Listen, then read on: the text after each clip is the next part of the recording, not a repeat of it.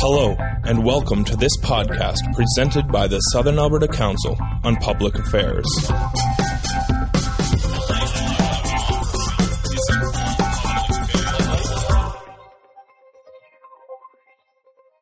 Going with the question part of our presentation, but first a little bit about the upcoming SACPA sessions.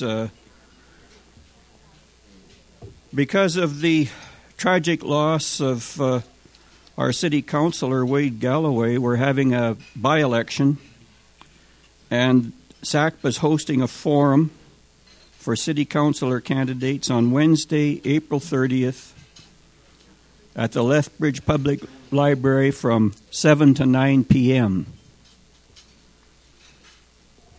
Our Thursday speaker next week is Dr. Dwayne Bratt from Mount Royal University in Calgary, and his topic is the federal government's proposed Fair Election Act. How fair is it? And Brian Mason will be coming on May 8th to our lunchtime session to discuss political issues from an opposition viewpoint. Okay, more information related to Dr. Gettle's talk and much more can be found on SACPA's website. Mark's PowerPoint presentation will be posted there. You can hear the audio of his and past sessions and participate in online commentary. I think that's a facility that doesn't get very much use. And there's also a suggestion box outside for those of you who have not yet joined the Facebook and Twitter age to contribute your ideas for speakers or any other aspect of SACPA. Today, we've come to appreciate the trials and tribulations of installing and using photovoltaic electricity in Lethbridge. Our speaker is Dr. Mark Gettle, and I ask him to come back to the podium to entertain your questions. Thanks again, Mark. So I hope everybody's had a good meal and there's not a very hostile crowd here today. Yes, Mark. I have to thank you for your presentation. I have to confess I'm a little bit rattled because every time I hear Dr. Mark, who's looking for me? So I'm Dr. Mark Sandylands.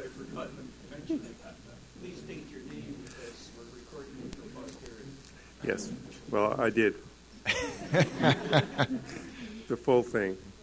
So are there regulatory regimes in other places in Canada or other places in the world that would encourage the installation of solar panels much better than they are in Alberta? Well, yes, definitely. Describe them. Well, okay, I don't know all the specific details, but certainly Germany is at the forefront. They've installed a tremendous amount, and it's subsidized, so therefore you get more money for green energy than you would if you were producing electricity based on dirty fuel or whatever you want to call it. So Germany is at the forefront. Ontario also had a program, and I believe it's also subsidized too. So people get more money for green energy than they do. In Alberta, there is no such program. So, and around the world, also the U.S. has a big program. I forget what it's called. They have Japan. I mean, many of the countries certainly do have programs to switch from fossil fuels into green energy. Okay. Hi, Mark. I'm Rena Wass, and I'm one of the candidates for this upcoming by-election. Thanks for your presentation. I'm sorry I missed the very first part of it, but I really believe that the city needs to do all it can to make it easy for our citizens to be environmentally responsible. And I know a lot of us would love to have solar panels on our roofs and do our bit for the environment. Well, on that front, I really believe the last city council has failed us. And every time I drive by that CASA building, my hair stands up. $26 million and there's no solar panels, feed-in geothermal. It's not on a feed-in tariff or net zero. And you've run into bureaucracy problems. I see that's unacceptable. What would you have the city do to smooth out the bureaucracy so that people can get in and get those panels on their roof? Thank you. Well, it's like anything, cost sharing. For instance, I would love to see Harper take GST off of green power as a minimum. I mean, 5%. I think this is a shame for our country. Provinces are subsidizing, countries are subsidizing, but we could at least get rid of the tax on green power.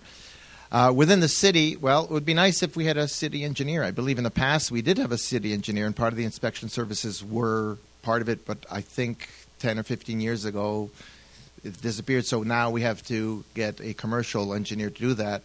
So it would be nice if either the city subsidized or paid for part of that.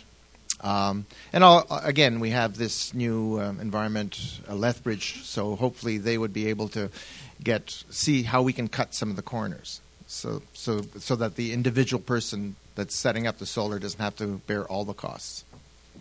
Like the $1,000. Actually, apparently it was even costing more than $1,000, but NMAX said that they would kick in more than $1,000 if I agreed to pay $1,000 for that inspection.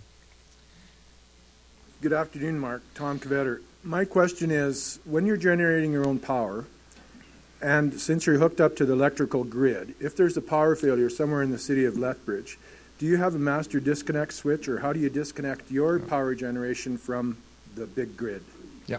Okay, these micro inverters are so programmed so that when they cannot detect an electric current, they shut off. So as soon as my power goes off, as soon as the grid goes down, so does my solar array. Now, the way to get around that is if I disconnect from the city by pulling my circuit breaker and starting up a generator, then I could probably start getting the power again. But the systems are made so that they could detect. They only run when there is also power available. Okay. My name is Van Christou. Thanks very much, Mark, for an excellent presentation. My question is around the possibility, and it seems to me you've done a lot of research on this, and I'm wondering about, are there any communities, large communities in the world, that have invested in a grid system, in a solar system for the city, for example? Is it feasible for the city to invest in a solar system which would help cut down the need for these ridiculous connecting systems that we're paying so much money for, traveling from the northern Alberta down to the American border, which are both ugly and very expensive and wasteful, wasting 4% of the energy that's produced. Is there such a thing going on in the world? Is it feasible economically? Yeah, certainly. I think there's a community in California that's declared themselves completely off the grid. Now, of course, our problem is that we still need electricity from the grid because of the winter, because of shading, etc. So our big problem we have is in storage, right? So even if we were going to put enough solar in Lethbridge to power every house, as soon as we had nightfall or as soon as we had snowfall or whatever, we'd be in trouble. So we have to integrate the systems with wind, solar, and others that can come up very quickly to replace the power that's needed when these green energy sources are depleted. But yes, there are communities that have gotten together in California, I think it is, that basically when you put up your house, you've got a solar panel on there, and they're trying to become energy efficient. Bridget Mearns, thank you so much for your presentation. I was actually on City Council when this first came up, and Jeff Kaufman brought it forward to the Environment Committee. I was a co-chair of that committee, and we had a chance to take a look at the issue.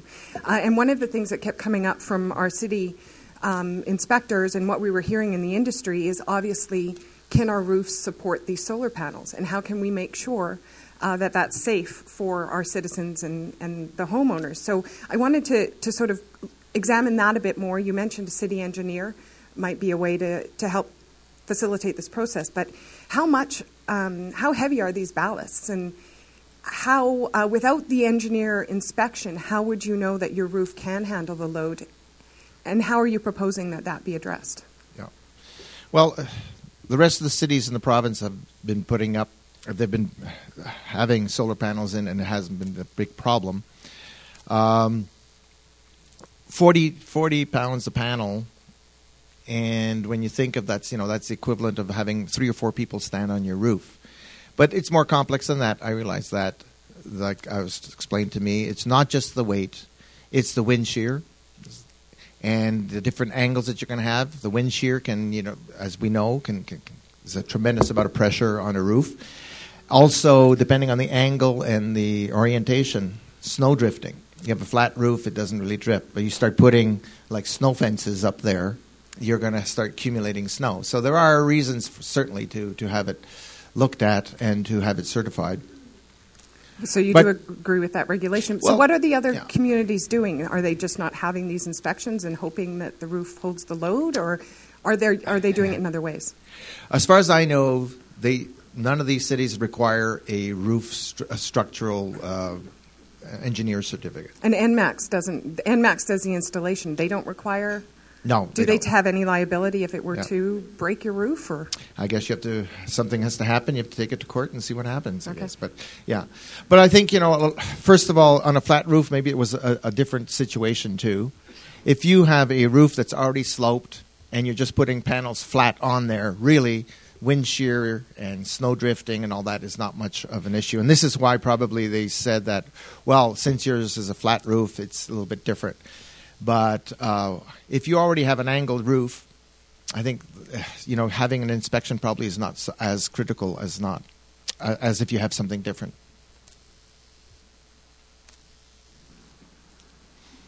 I think I'm there. Thank you. My name is Joseph Natuk. I appreciate your presentation.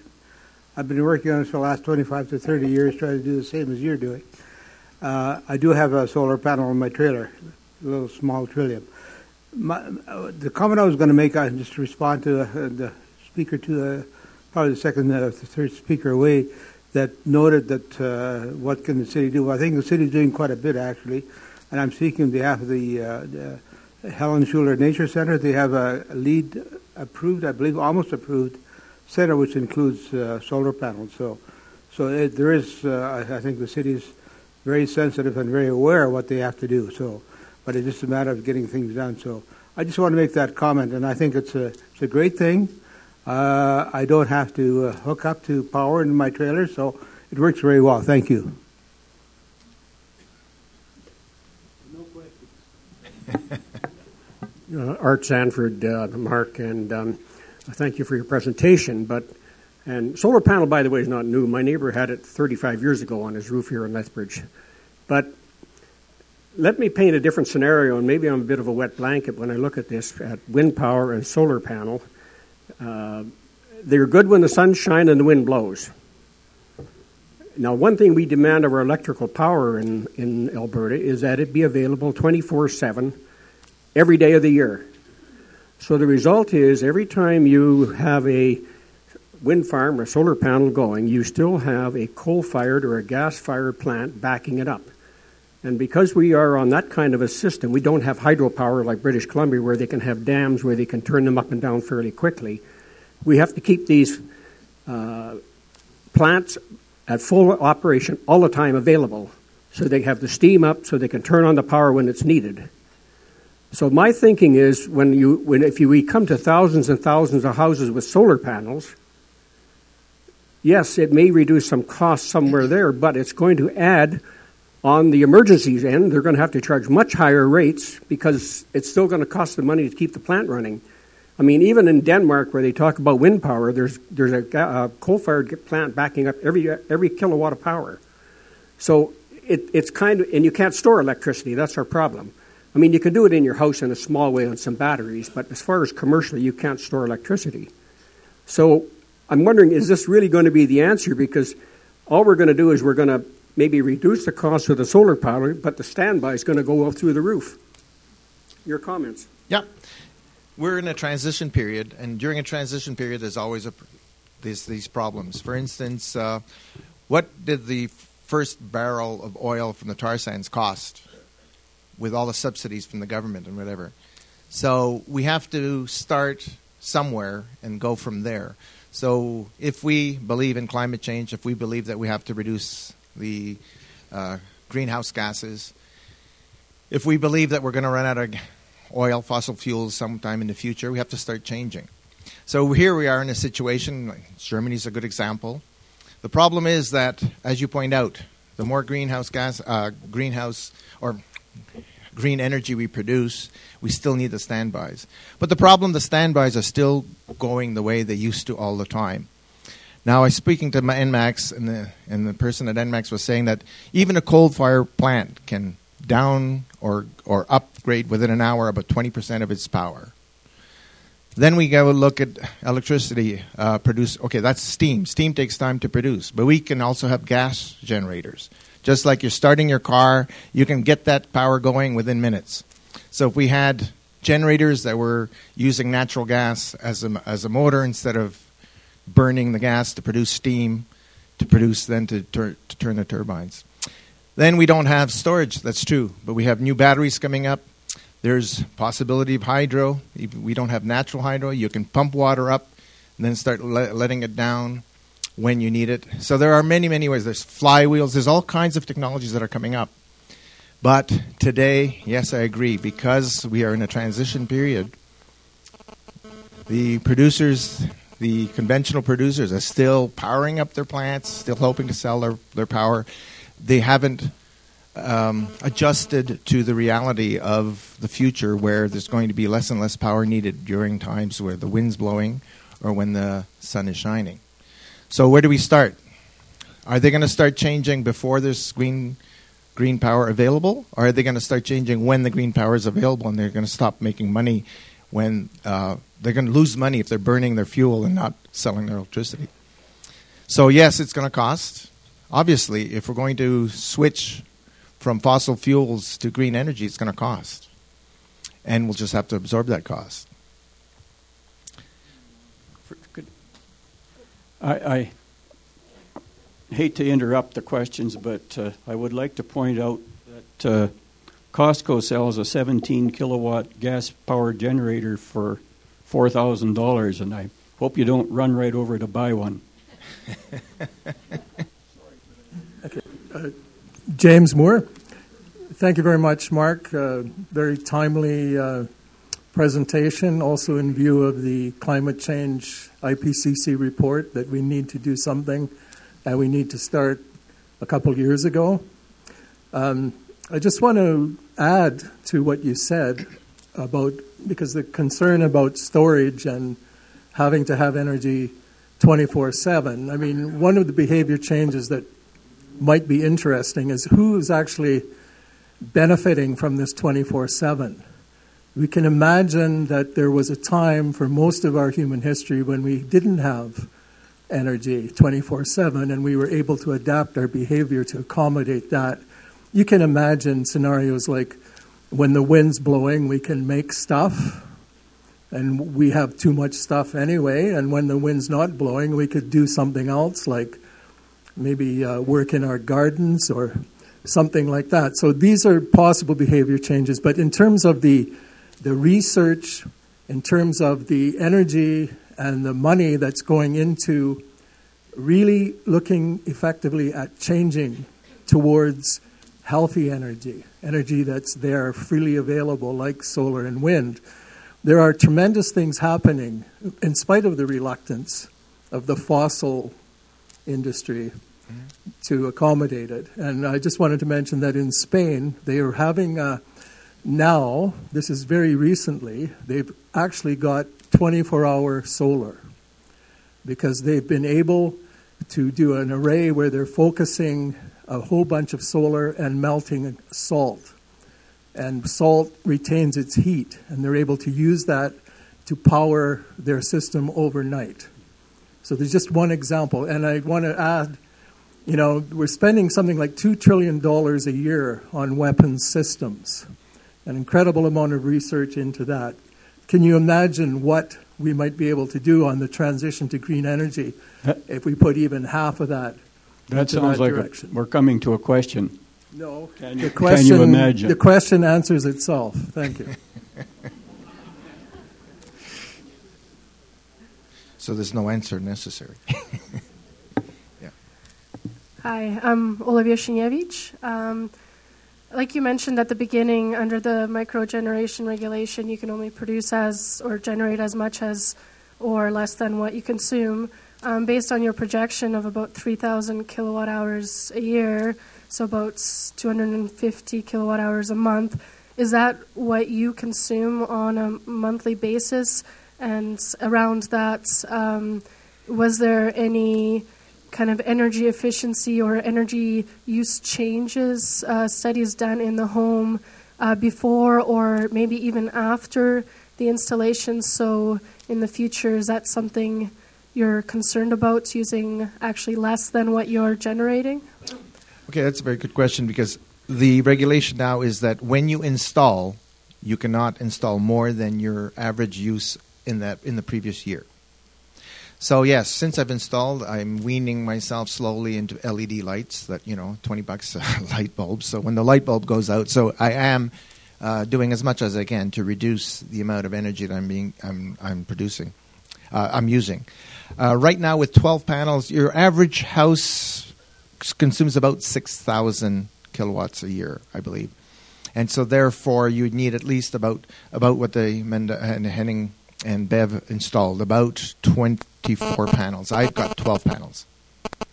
But I've talked to some people, and I'm just amazed at how much power they're using. They have, if you have a hot tub that's heated all winter and all summer by electricity, you can double that amount of normal.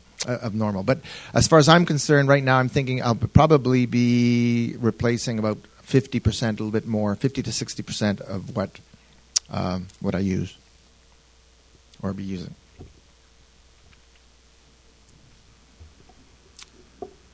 My name is Cosmos Bucinos. Thank you for the presentation. We need people like you to start the wheels rolling in that direction. In my understanding, as the so-called green energies right now have not reached the technology level where they can carry the society on their own. Would you agree with me on that?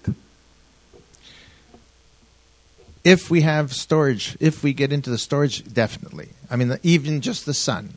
I mean, the sun rains so much photons onto the Earth that if we could capture all that, so it would be fine. But we need to store it because as we need heat in the winter at night, etc. So the big critical part right now is not the production of the energy, but then how do we store it or how do we use it when that green energy is not there? If the technology is continuously evolving and developing, for example, the sun gives us almost 10 times the amount we can convert into PV panels. And I own, by the way, 8 big voltage panels, and I'm using them, but on 12 volt. The inverter also consumes about 7% about of the power that the panels produce, but not the end of the story. Mm-hmm. If we keep consuming and deploying unfinished technology, we do not give the manufacturers and the producers the incentive to do extensive R&D to improve this technology.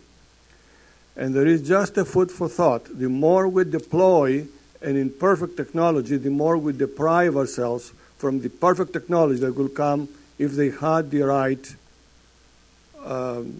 incentive, the manufacturers to do the R&D needed to develop the perfect panels. Yeah. Because we could go totally independent on solar panels if we could capture the whole thing, but we only capture a small portion of it. Yeah. Wouldn't it be better to give them the incentive to produce better panels rather than deploy them flat out, imperfect ones? Yeah.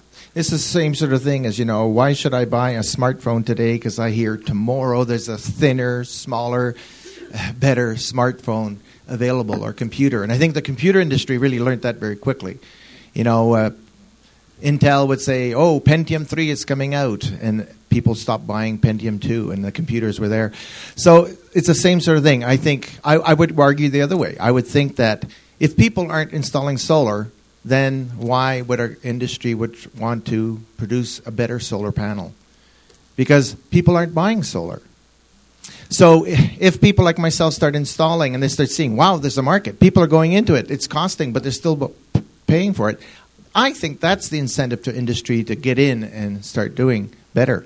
And as far as, so that's one of the first questions that people ask me, and they say, well, you're putting these solar panels on, but I think they're going to be more energy efficient ones. By the time you've paid them off in 15 years, they're going to be much better ones. I'm sure there will be, but somebody's got to start somewhere. Already, there's all kinds. There's solar panels that are now three-dimensional.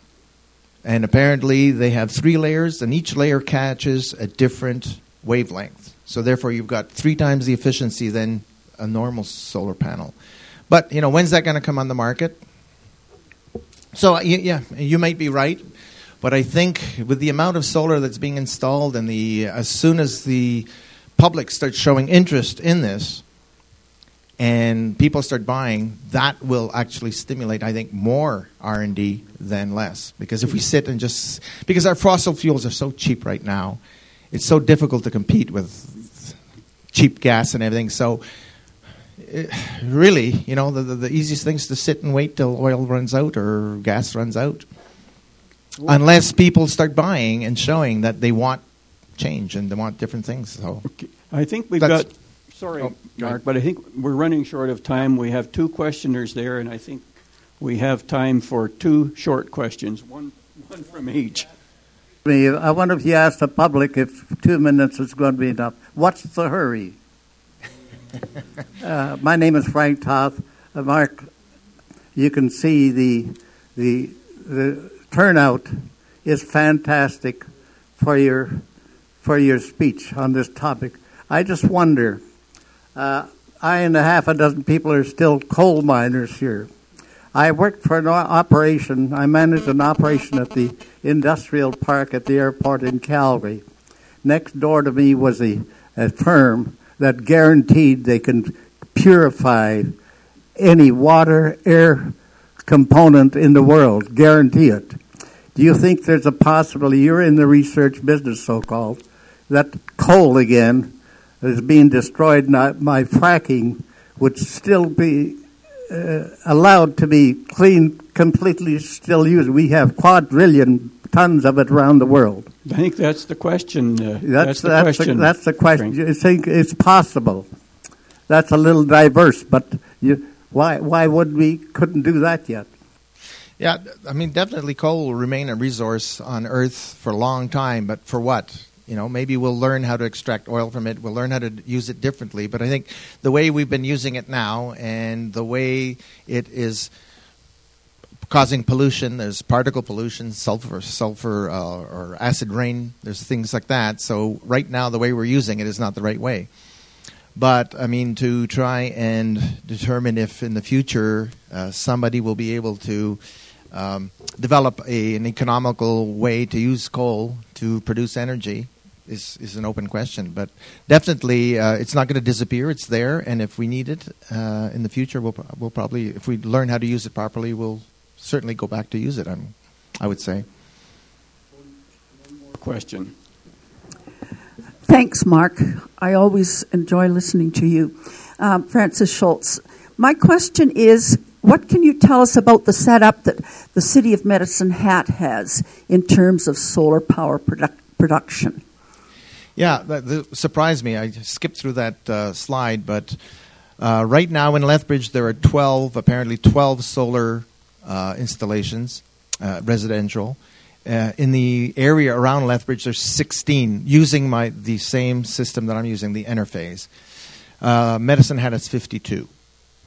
So I would think that in those 2 years or so that we've been waiting to get the regulatory process cleaned up and everything, and NMAX started installing in Lethbridge, other cities, Red Deer, Edmonton, even Edmonton is out of the solar area, have many more panels or many more installations than we do. So definitely Medicine Hat is way ahead of us in the game. And I would think it's the fact that we had the delay here in Lethbridge, I would hope.